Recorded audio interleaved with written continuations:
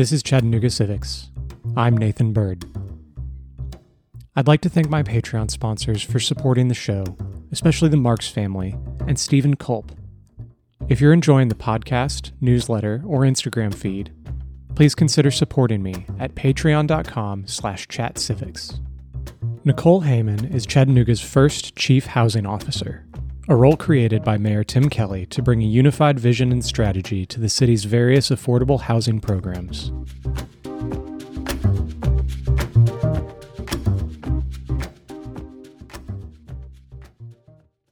I'm Nicole Heyman. I'm the Chief Housing Officer for the City of Chattanooga.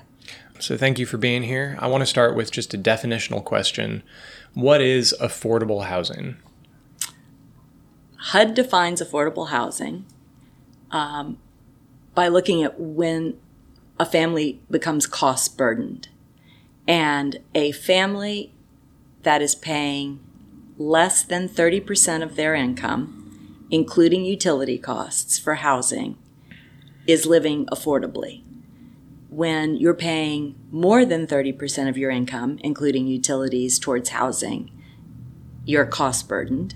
And when you're paying more than 50% of your income, including utilities towards housing, you're severely cost burdened. So trying to stay under that 30% for your rent or your mortgage and your utilities, and that would kind of qualify as what is affordable for most people. Right. So how does that vary in a place where, we have people making $200,000 a year and then we have people making minimum wage? How do you define affordability for an area where your incomes are all over the map?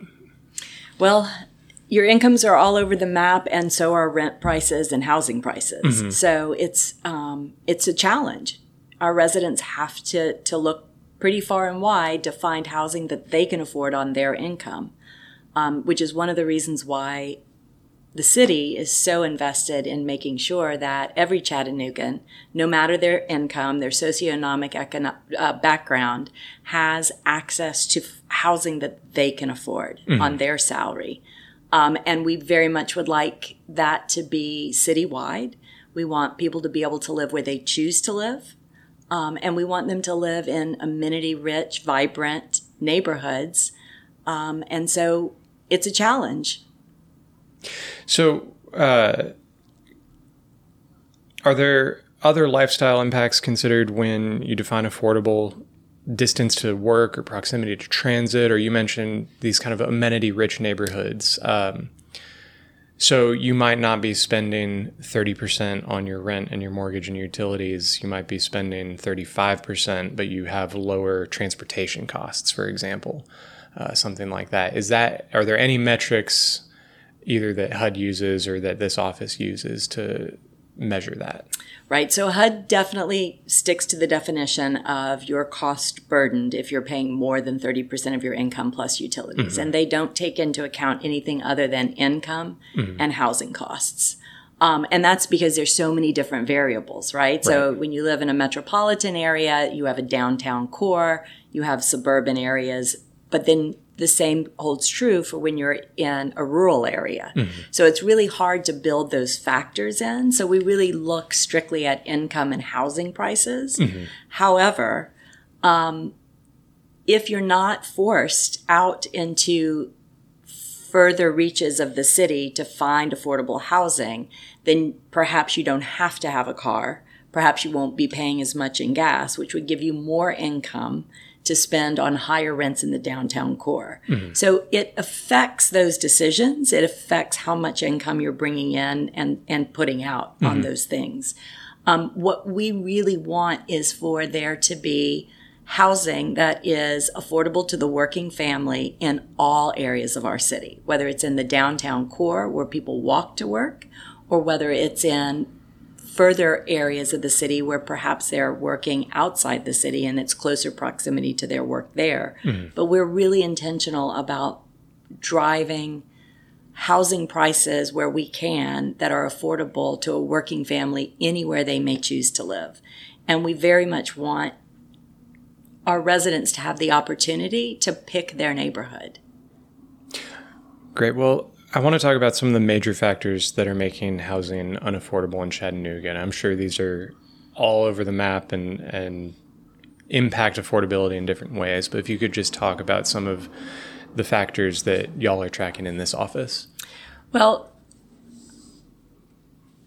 Chattanooga is not unlike the rest of the country, where we have seen a dramatic increase in the price of housing over the last 4 or 5 years. Before 2019, Chattanooga had housing that was affordable, especially at the rental level for folks that were looking for rental units. We had housing that was affordable to a majority of Chattanoogans. If you wanted to live and work in Chattanooga, you could find an affordable option, something that you were paying 30% or less of your income for. Unfortunately, some of those units may not have been the most quality units, right? They might not have been in the closest of proximity to work or amenities. But it was basically a city that the average working family could afford to live in. And with the popularity of Chattanooga and our wonderful natural resources, and then COVID and the change that came with folks being able to decide where in the country they wanted to work from home, we saw a great number of residents move into Chattanooga and start driving up home prices and driving up rents. So with such a dramatic increase in housing prices over the last 5 years, the average Chattanoogan is feeling really pinched in the market today. And so one of the things that we really are laser focused on as an administration is preserving what we have that is affordable to the working family in Chattanooga today, and then finding ways to increase the development or preservation of units that will become affordable to Chattanoogans today. Because, the housing market, I have some statistics here. In 2013, the median sales price of a home around the downtown area, which includes St. Elmo, Highland Park, Avondale, Missionary Ridge, was $115,000. And it was $90,000 in the Brainerd area and $189,000 in the North Chattanooga, Rivermont area. The current median listing price in the downtown area today is $499,000. It's $549,000 in North Chattanooga and $315,000 in the Brainerd area. So you can see that dramatic increase in housing prices. And of course, wages have not kept up, not just in Chattanooga. This is a problem countrywide, right? Housing prices are going through the roof and wages are almost stagnant. Maybe they're increasing a little in Chattanooga for across the board. But when you have that huge disparity and that jump in price, something has to give, right? And so we cannot afford to lose our longtime residents. And more importantly, those residents are the residents that are the backbone of this city. Those residents are the residents that drive our school buses, that are our police officers and our teachers and our, restaurant and hospitality workers. And so we have to be intentional as a city about making sure that there are choices and that residents who are committed to living and working and standing up this great city have options for housing that they can afford and not be cost burdened or worse yet, severely cost burdened, because we can't have this thriving, beautiful city without the people that get up every morning and make it work. So do you have current numbers, especially given this dramatic increase over the past 10 years, on how many Chattanoogans are cost-burdened or severely cost-burdened? That's a very good question, and I don't know off the top of my head those numbers. We recently commissioned a housing needs analysis to tell us how many units we have that were affordable based on subsidy and how many we need in the future. And I believe in that report there are some statistics that show how many folks are making what level of income across the city. And I'm happy to provide that report to you and pull some of the numbers out for you. But off the top of my head, I do not know that number. Okay. Yeah, if that would be great if I could put that report in my show notes and people could take a look at it and find the numbers themselves. That would be awesome. Absolutely.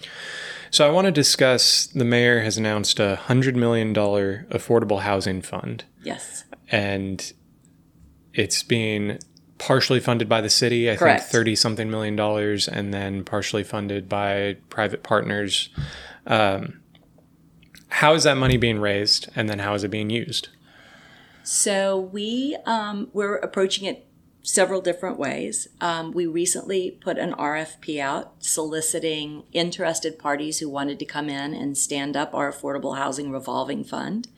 And we just recently closed that solicitation process and are in the process of awarding one of our respondents that contract. They will be notified very soon. So I can't say too much about what that's going to look like, other than, yes, the city is leveraging its general fund and American Rescue Plan dollars to put into that fund, and our selected partner will then be bringing to the table resources from banks and other lending institutions that will leverage that fund.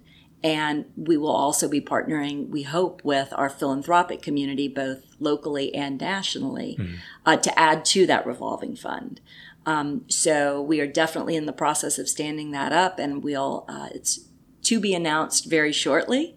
I suspect that the award will be in the next week, and that we'll start contract negotiations and have an announcement for you sometime in September. Great.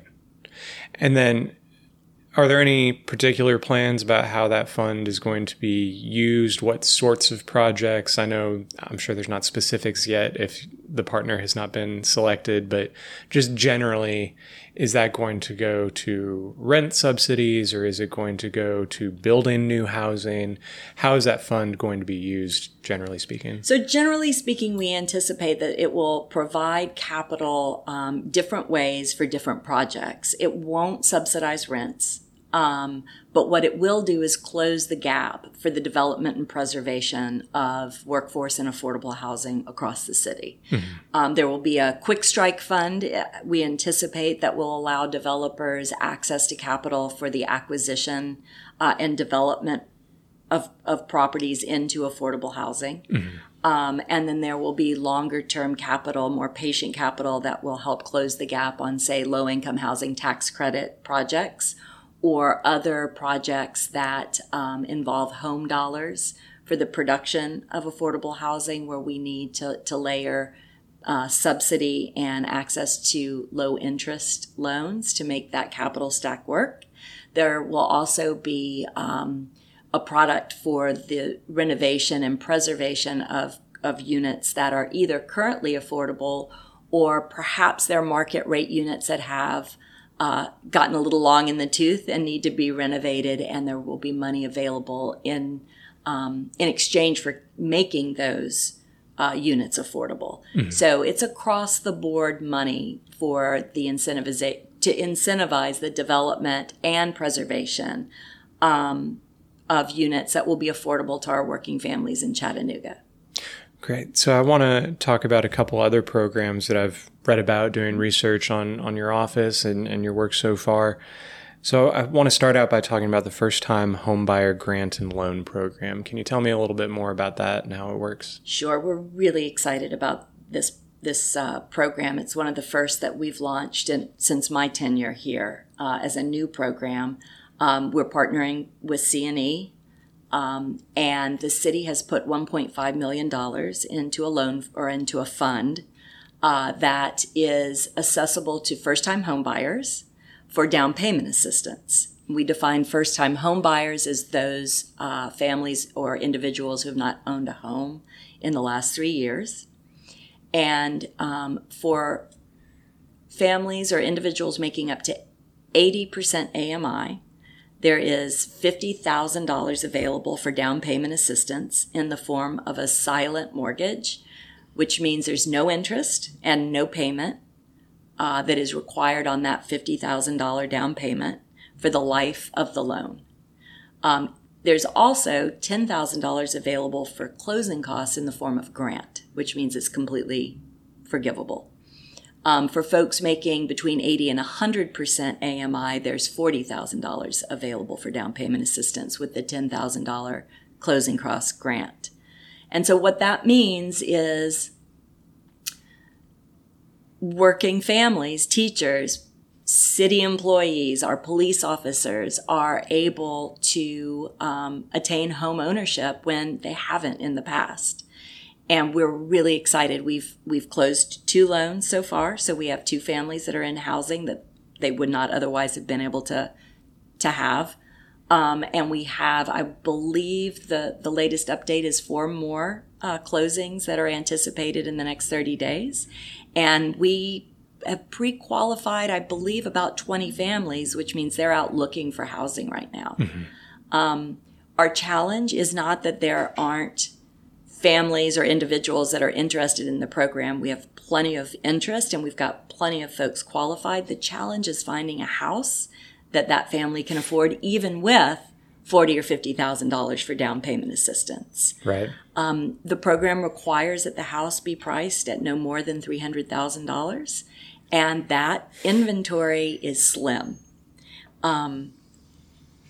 We really, really need the development of housing at a price point that's affordable to Chattanoogans that are trying to achieve the American dream of home ownership. So we hope that as we have more folks pre-qualified and as our development community sees that this is a real need and that there is a pipeline of pre-qualified purchasers with real down payment assistance, that we will see more housing coming online in that $300,000 or less price point. Mm-hmm. Quite frankly, we need it to be a lot less than $300,000. You know, an average working family making $50,000 a year, even $300,000 with $50,000 in assistance is tough, if not impossible. So we're hoping that as we show that we have money to put into these projects and we have families qualified for the mortgage, that our development community will be more likely to partner with us and produce housing units that are affordable to our working families so that we can put families in home ownership, because home ownership is the best way to build generational wealth for a family. Mm-hmm. And as Mayor Kelly has said many times and is a big supporter of building generational wealth, especially in our Black and Brown communities who have not had access to wealth building through real estate at the same rate and in the same way as our white community has. So we are very intentional about that as well, and trying to bring equity to home ownership across the city. I have a few follow-up questions on that. I want to start with, you mentioned first-time home buyers being defined as somebody who's not owned a home in the past 3 years. Correct. So that's really interesting, because I feel like when people hear first-time home buyer program, so I want to make sure that this gets out to as many people as possible. Right. If you've not owned a home in the past 3 years, you qualify. You might qualify for this program. That's really interesting. And I'll be honest, I don't know if that's a national mortgage definition or a HUD definition, but nationally, first-time home buyer is defined as someone who has not owned a home in 3 years. So first-time home buyer, it's a little misleading, but there is a time period on that. So right. If you, say, are a single mom who had divorced and at the time of divorce had owned a home with her husband, and it's been 3 years and she's looking for a home now, she will qualify as a first-time home buyer. So it is a 3-year requirement. And after that 3 years, you can qualify as a first-time home buyer. Right. That's really good to know. I want to talk about a couple more technical questions. You mentioned 80% AMI, 80 to 100% AMI. And I know we were talking about this before the interview, but just broadly, what is AMI? What does that stand for? Oh, sure. So area median income is basically just the percentage of the median income as HUD defines the area. So every part of the country is defined differently based on median income relative to that area. So in Chattanooga, for this specific program, this down payment assistance program we're talking about, a single person at 80% AMI would need to be making $44,600 or less annually to qualify for the program. And a single person at 100% AMI would need to be making less than $55,800 a year to qualify for the program. Okay, thank you. And then one last kind of technical question before we move on to talk about some of these other programs. Why was that $300,000 number chosen as kind of the maximum house value? And the main reason I ask that is based on the numbers you shared earlier about how average house prices in the downtown area are now almost $500,000, and in Brainerd, I think you said they're $350 or $400, something around there. So how did you come down to this $300,000 number? Where does that come from? Well, quite simply, when you look at the income requirements for a family making between $80,000 and $100,000, even with the substantial down payment assistance of, $50,000 plus the $10,000 in closing, that family would not be able to qualify for a mortgage for a house that exceeded $300,000.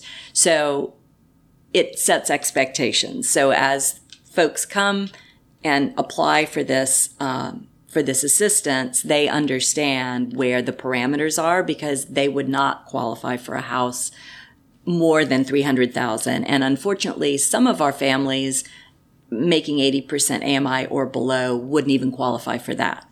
And so while the cap is 80 or 100% AMI, that's not the limit, right? So if you're making 50% AMI, you can still come and apply for housing assistance, for down payment assistance. But we really set the $300,000 as the most that a family making 100% AMI would be able to qualify for. Okay, that makes sense. Thank you. I want to move on and talk about the Home Affordable Rental and Homeowner Housing Program. Could you briefly discuss that and what goes into that? All right. So our Home Affordable Housing Program is generally used for closing finance gaps for new construction of housing, or for the preservation of housing in the city. So we have home dollars and CDBG dollars that are available for the production and preservation of affordable housing in the city. And so we generally use our home dollars in instances where developers want to provide affordable housing. And the home dollars have a requirement of a certain percentage of those units being maintained as affordable for certain time periods. Mm-hmm. CDBG is used in the same way for the preservation of affordable housing in the city. And so we have HUD entitlement dollars. We are allocated money every year, a total of about $3 million per year, some for homes, some for CDBG. And the city runs various programs that allows developers to come in and apply for those funding sources to close the gap on development in exchange for affordable units. Great.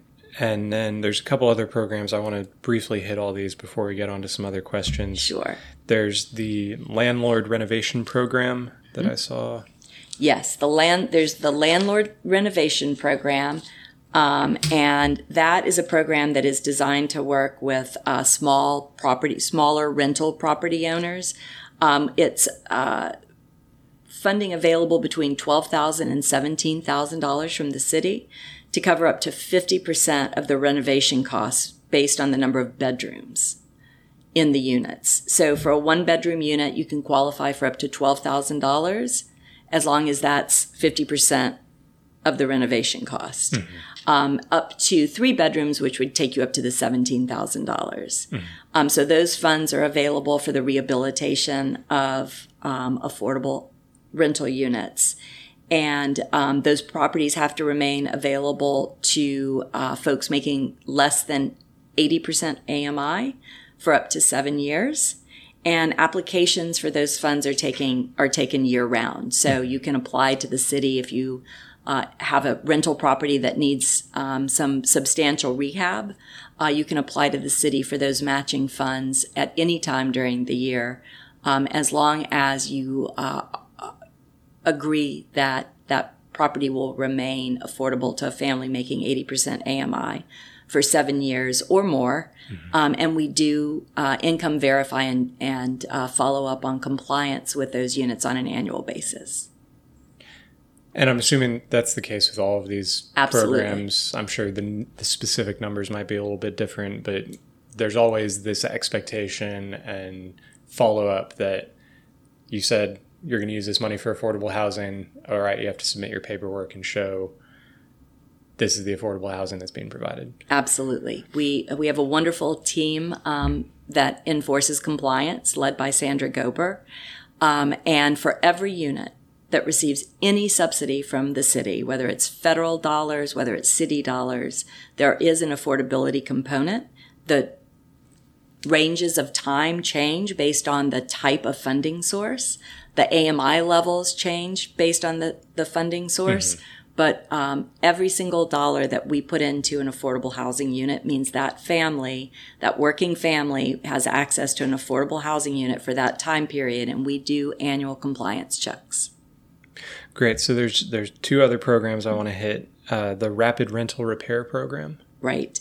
So the Rapid Rental Repair Program provides assistance to get vacant rental units that need minor repairs back on the market and available to folks that need affordable housing.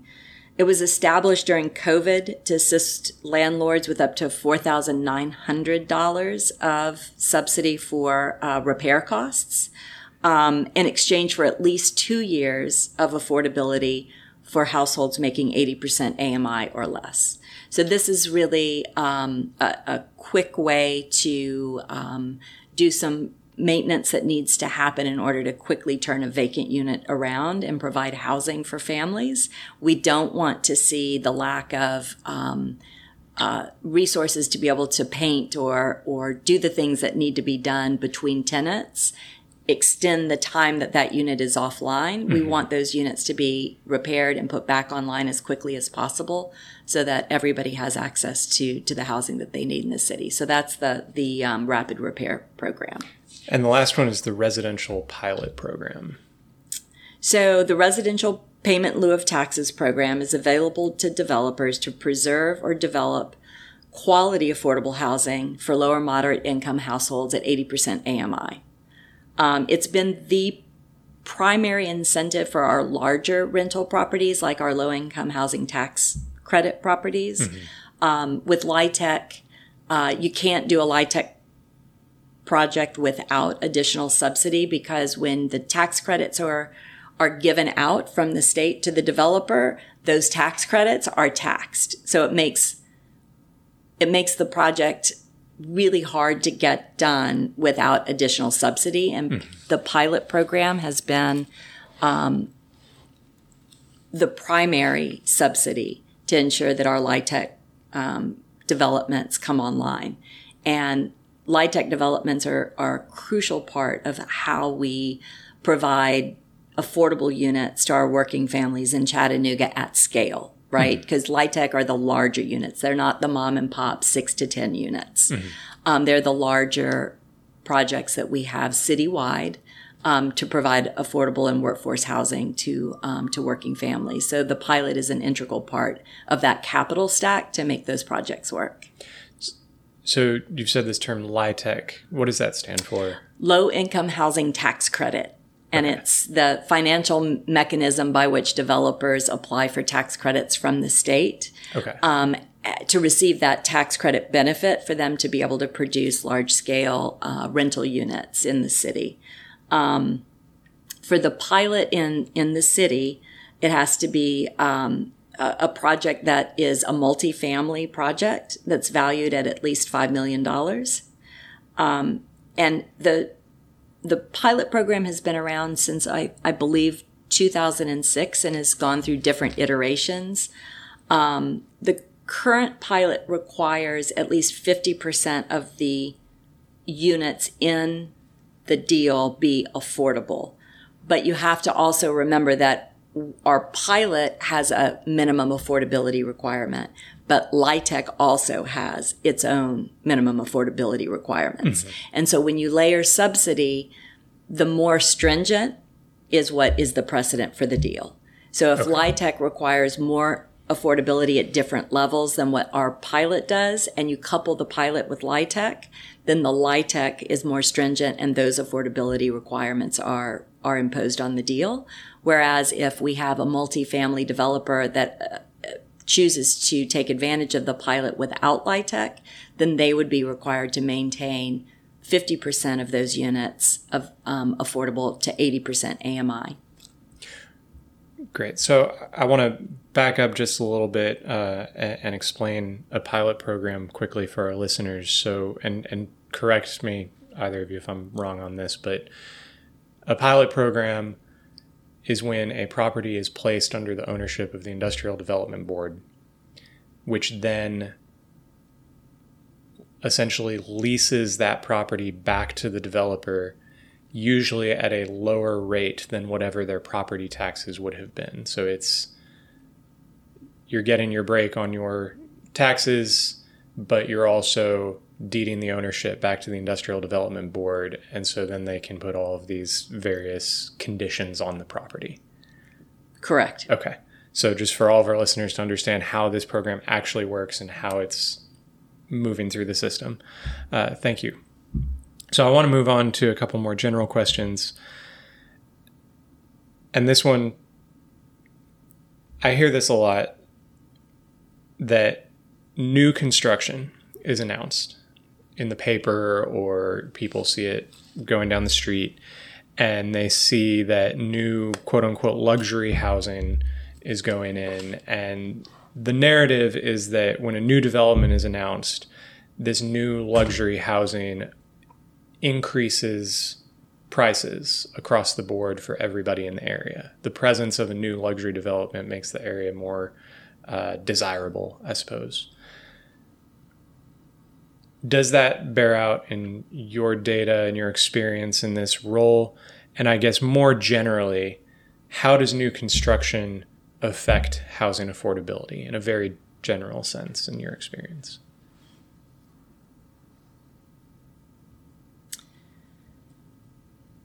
That's an interesting approach. I think there are a few ways to look at it. I think in Chattanooga, if you look at the market as a whole, we need more housing units, right? At every level of affordability. We have folks that want to live here, that are coming here, that are bringing their families, that are filling new jobs because our economic development is robust and we are creating new jobs. And so we are bringing people in from the outside, but we also have a group of longtime residents who are here and want to stay here.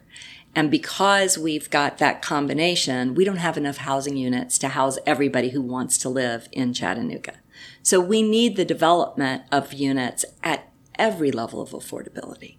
What we really need also is to make sure that as we're developing new units, some of them are affordable to working Chattanoogans at every price point. Arguably, every time you add a new unit, you're actually providing people with more housing choices, which means folks that are living in lower rent situations that could afford a little bit more maybe don't have an opportunity for that little bit more yet because those units haven't been developed. Mm. As those units come online, what we see is folks that are living in our more affordable units that can afford a little bit more and maybe want to move up to a newer, shinier unit are moving into those units and taking those newer developed units, which means they're loosening up the hold that they have on the more affordable units. So that's providing more affordability to our lower and working families.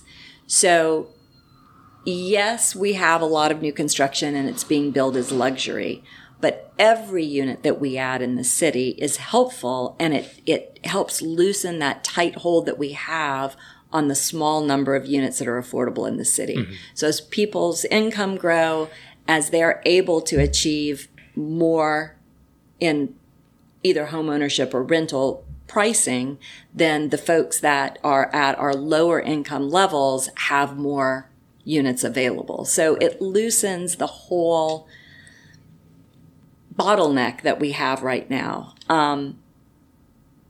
But yes, I understand also that what we're seeing is a lot of new high-end development, and that's where the incentives that the city has to offer through Home and CDBG and LIHTC and Pilot and our new revolving loan fund and all the other subsidy that the city has available can be an important part of this new construction. And so what we hope is, as we make more money available through the revolving loan fund, as people become more aware of the subsidy that's available at the city level through our HUD entitlement dollars and otherwise, developers will be more inclined to come to the city in partnership and build in some affordability so that it's not all luxury units. It's luxury mixed with working family achievable rent so that we have a mixed income approach to the housing that's being built all over the city. That was a great answer. Thank you. That helps clarify that situation for me, at least. I want to move on to talk about zoning a little bit. How does zoning affect affordability, the restrictions of what developers can and cannot build on a particular lot? Yeah, zoning impacts everything, right? And we are great partners with RPA. And as the city develops policies around housing and housing affordability and the ways that the city would like to see investment in housing, we really rely on our partners at RPA to help us achieve those policy goals through zoning changes. Mm-hmm. So it's a wonderful partnership. And we are very clear that in appropriate circumstances and appropriate neighborhoods, we need to build some density. That doesn't mean that we're going to go into a single family residential neighborhood and put 4-story condos, right? But it could mean that if it's appropriate and RPA feels like the zoning changes are necessary to accommodate more units, that on some of our residential parcels, we may want to encourage ADUs to be built. Mm-hmm. Or we may say that instead of 1 house per acre, let's put 2. We really rely on RPA to make that deep dive assessment as to what zoning changes are appropriate where. But the administration is definitely focused on building gentle density where it's appropriate so that we can add housing units across the city where it's appropriate at the scale that the neighborhood would accept.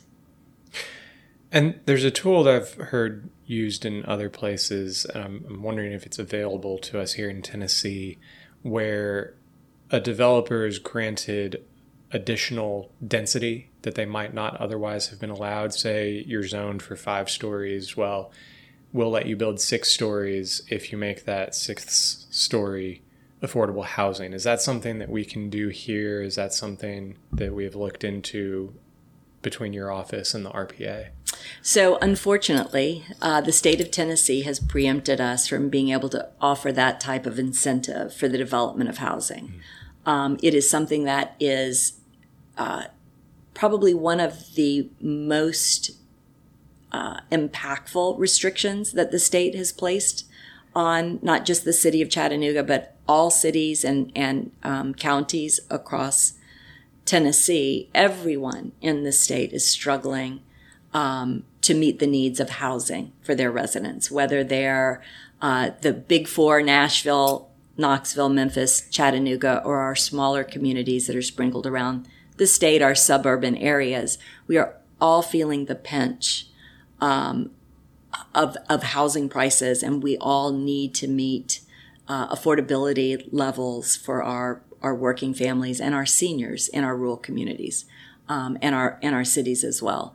So that one restriction is probably one of the most impactful restrictions on preventing us from being able to have meaningful, affordable development in the city. And I hope that in the next year that we can come together as a state and find a way to lobby to have the legislature overturn that severe restriction.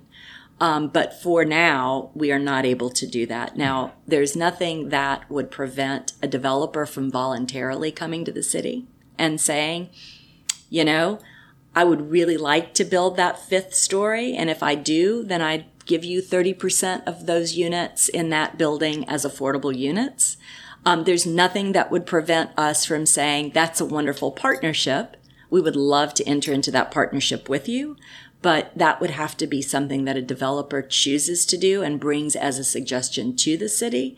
Unfortunately, we can't make that as an offer on our own. Interesting. So I want to talk about, we've spent most of this time talking about different programs that help either people who are buying housing directly or programs that help developers and landlords to either build new housing or to renovate existing housing. But is the city currently considering any more publicly owned housing units at this time to provide just another avenue to provide more units? So the city does not own, manage, operate any housing units. Okay.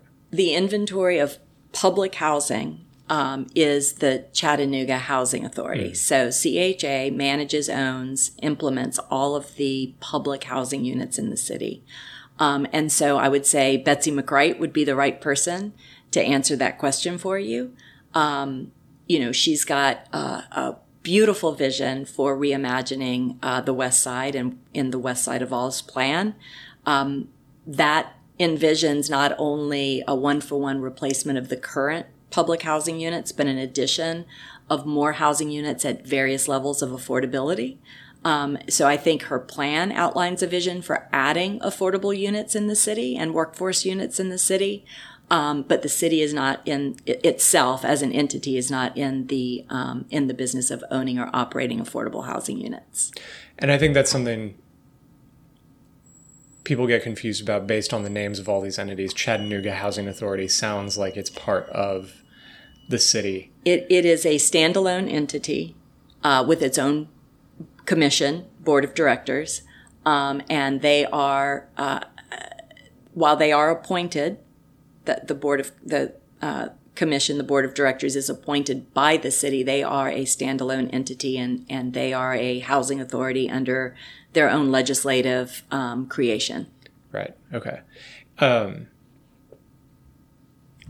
Is there much communication between your department and their department Every in day. terms of how new programs are getting implemented? And what does that communication look like? Every day. I mean, all of the work that our Office of Supportive Housing, OSH, and the housing division that I run and the Housing Authority, we are in constant communication. The Housing Authority has project-based vouchers, and those are vouchers that go into housing development units that provide affordability based on those units for those vouchers. That is one of the layer of subsidy that can go into some of the affordable housing deals that we put HUD dollars into. So as you're layering subsidy, there's There are tools that the Housing Authority has, there's tools that the city has, and all of them come together to facilitate the development of workforce and affordable housing. So we're in constant communication, and we couldn't do our work without the Housing Authority, and clearly the Housing Authority needs us as well. So we speak daily, we collaborate, we put subsidy into deals to make them work together, but they are the entity that owns and manages the affordable housing that is in their inventory. The city plays the role of providing subsidy and helping make these deals work, but we do not own any units. Right. Okay, thank you. One last specific question. Can the city impose rent control, and is that something that this office would be a part of or is a part of or could consider? That's another one of those state preemption issues. The state preempts us as a city from imposing any type of regulation on the relationship between a landlord and a tenant. And then I'd want to open it up to you. And is there anything that you want to mention that you're working on that we haven't covered here, or any other ways that you guys are working on promoting affordability that you want to mention before we sign off? Well, we spoke a little bit about the housing needs analysis that we've undertaken that I'm providing you, and you can put it out as a link to your listeners. I'm excited to share that on August 29th, we'll also be releasing our housing action plan called Housing for One Chattanooga. It will be a roadmap for the tools and programs that are going to carry us in the next few years to see as much development and preservation of affordable and workforce housing across the city is possible. And we're really excited about this housing plan. I think it is a clearly articulated path forward. I think it does a really good job of explaining what we're doing now, what we need to change, the new tools that we need to add in the toolkit to accomplish our goals. And I will absolutely make sure you get a copy of it when it comes out on August 29th. It'll be made publicly available on the city's website.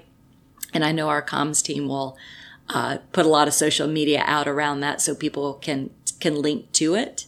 But I encourage folks to take a minute. It's a big document. I think it's probably around 90 pages. But I really encourage people to take a minute and look through it. And it's an easily digestible document that really explains not just what the needs are, but the ways that we are going to approach adding affordability to the city and creating those amenity-rich neighborhoods where everybody will be able to find a place to live at a price point that they can afford, no matter their socioeconomic background or zip code. So I'm very excited about Housing for One Chattanooga, and I hope that you and I can talk about it when that plan's released. Absolutely. And then one final question. If there are any developers listening to this episode and they want to reach out to find out more about some of these programs to provide more affordable housing, or if there's anybody who is looking for affordable housing, what is the best way to learn more about these programs and get involved? The best way would be to either email me or Sandra Gober, who leads our entitlement team. And we can have a call and connect any developer that is interested in providing any level of affordability with the resources and the subsidy that they would need to make that happen. So they can email me, they can call me. We have links on our website, on the City of Chattanooga's website, that explains the different types of subsidy that are available if you want to peruse the website. To get a basic understanding of what's out there, but it's complicated. And so Sandra and I would be happy to talk to any developer that wants basic information or is ready to take the next step and partner with us to provide livable, affordable, quality rental or home ownership options in the city. Awesome. Well, thank you very much for your time. Great. Thank you.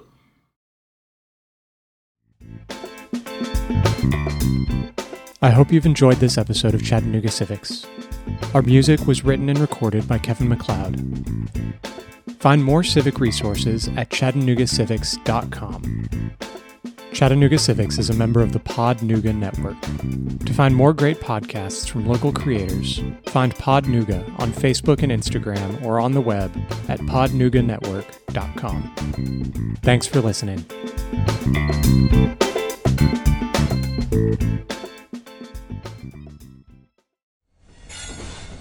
Proud member of the Podnooga Network.